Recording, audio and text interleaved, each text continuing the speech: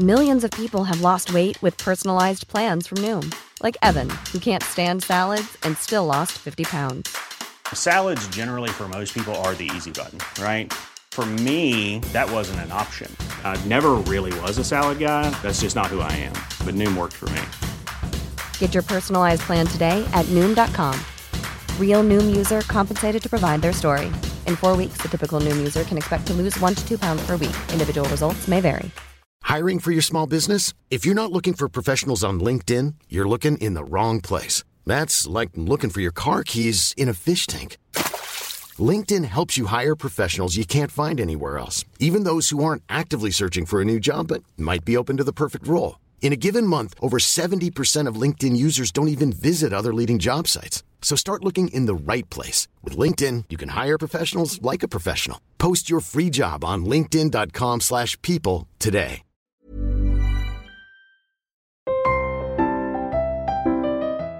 Hello, I'm Sandy Toksvig, and this is We Will Get Past This, where I welcome you into my calm room of books, so I can share tales from history of various deeds. Some brave, some baffling, others downright idiotic, in a bid to comfort the soul in this challenging time we find ourselves in. Some of these were recorded with specific dates in mind, but as we've all come to realise, none of that kind of thing really matters. My diary's wide open.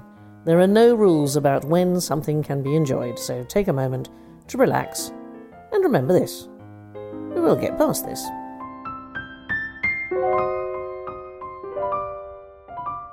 Hello there, come on in. Occupying the mind is not always easy. Today, for example, is the anniversary in 1949 of the first badminton horse trials.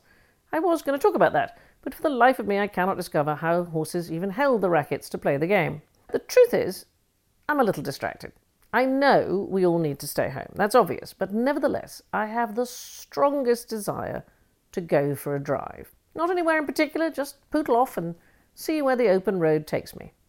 Obviously, I can't do that, but it did make me think about the motor car and the freedom which innovations in transportation brought to women. Part of my schooling was at a boarding school in Guildford in Surrey, which on the whole was more interested in the containment of girls than their education. I was there in the early 1970s, and even then I was a geek, but the library was a place of disappointment. It was small, with mostly empty shelves, although we did have an edition of the Encyclopaedia Britannica from 1903, which under the listing motor car described it as an experimental vehicle. The general rule for our existence was that no one was allowed out in the week at all, there was 45 minutes of shopping on a Saturday, and church on Sunday. Other than that, our confinement provided an early rehearsal for us all for the sort of isolated lives that we are leading now. My greatest thrill was when, aged 17, I was allowed to take driving lessons. I didn't really care about driving, I just wanted to get out of the house, and I feel a bit like that now. It was the bicycle which first allowed women to head off up the road without some bloke keeping an eye. At last they could find independence and travel alone. The first such two-wheeled form of human transport was the brainchild of a prolific German inventor, Karl von Drais. In 1817, he came up with something he called the Laufmaschine in German, velocipede in French, or running machine, which looked like a bike without pedals. You sat on it and ran your feet along the road to make it move forward. His first outing took him from Mannheim to a coaching inn called the Schwetzinger Relaishaus. He loved this. Human beings can finally get somewhere faster, and they use it to get to the pub. He covered the 4.3 miles in a dizzying time of just over an hour.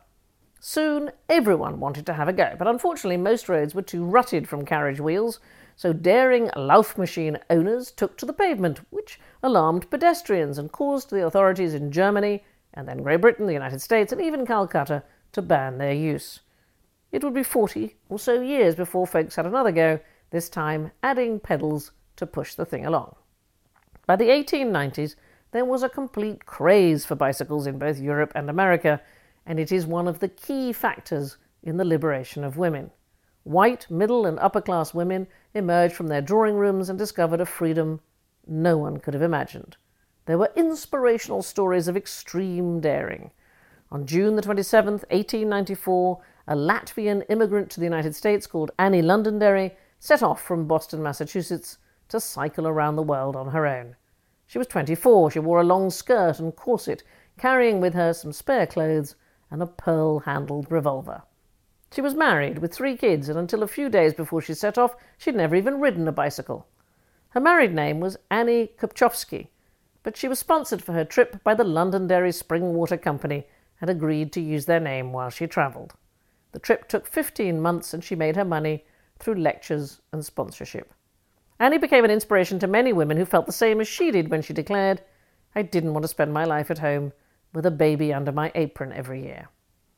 During the course of her trip, Annie went from wearing a long skirt to bloomers to a man's suit. Many women cyclists began to realise that restrictive Victorian clothing was no use if you wanted to get out onto the road. Bloomers or early trousers became a shocking new garment, and some women began to dare to take their corsets off. The press were appalled and warned that women exerting themselves while not being held in by whalebone and ribbon would produce sickly babies. Of course, the reverse happened. The women were fitter, and so were their kids. A book called Ingenious Women, about inventions by the female sex, has some marvellous creations from that time. There was concern that bicycling women might endanger their modesty by revealing their ankle, so Margaret Corrie from Woking in Surrey invented an ankle guard which could be attached to the frame of the bike. The problem of hair becoming dishevelled while cycling was solved by Clara Moore, who came up with an artificial fringe of curls which could be fixed to a band and disguise anything unkempt. Driving a car was a later development. It was today, in 1887, that a French toymaker and engineer called Georges Boutin won the world's first motor race. There was a newspaper called Le Velocipede after Carl von Dreis's first machine. Georges Boutin had invented something faster than a bicycle, and they organised their test to see if it could make it from Neuilly Bridge in Paris to the Bois de Boulogne. It could, covering the 29 kilometres in an hour and 14 minutes. The only problem with recording this as a race, or even a long-distance trip in a car, is that George and his co-driver were the only ones taking part, and it wasn't a car, it was a steam-powered quadricycle. In fact, the very first long-distance trip in an actual car took place the following year, and a woman was in the driving seat.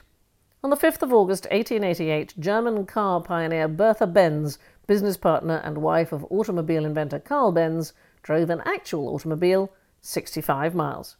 She did it to prove it could be done, to increase sales, and with the multi-skilling often attributed to women, to visit her mother. Her technical skills were clear. You have to imagine, if there were no cars, then there was nowhere to fill up. And anyway, the vehicle had no petrol tank, just a carburettor which could take 4.5 litres. She sourced the fuel she needed from a chemist in the city of Weissloch, thus making that pharmacy the very first petrol station in the world. She successfully cleaned a blocked fuel line with her hat pin, and when an ignition wire short-circuited, she improvised an insulator from her garter. The car had wooden brakes which began to fail, so Bertha found a cobbler who fitted them with leather, thus inventing the world's first brake pads. Women continued to improve the automobile when in 1903 a woman in Birmingham, Alabama called Mary Anderson invented the windscreen wiper. Of course a woman invented the windscreen wiper. Up until then, men have been quite happy saying, "Don't be ridiculous, dear, I can see perfectly well." Mary's original designs were for a tram but continue to be replicated in millions of vehicles. Who else? Margaret Wilcox, one of the first American women mechanical engineers. She invented the first automobile heater in 1893. Florence Lawrence, otherwise known as the Biograph Girl, born in 1886 and best remembered as the world's first movie star, but also the person who created the technology for the first indicators in vehicles. And while we're on movie stars, check out Hedy Lamarr, who starred in amazing movies but also invented the technology behind any of us being able to connect up our smartphones and GPS while we're driving. I think I'll just go and sit in the car. Maybe put the radio on.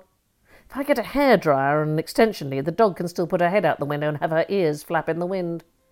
I have no idea what anyone will think as they walk past. But I will be feeling freedom. Take care. Be kind. Remember, we will get past this.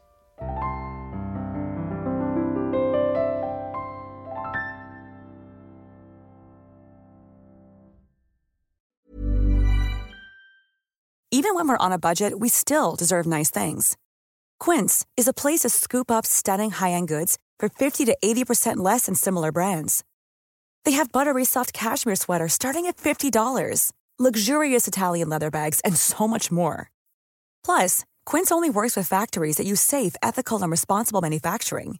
Get the high-end goods you'll love without the high price tag with Quince.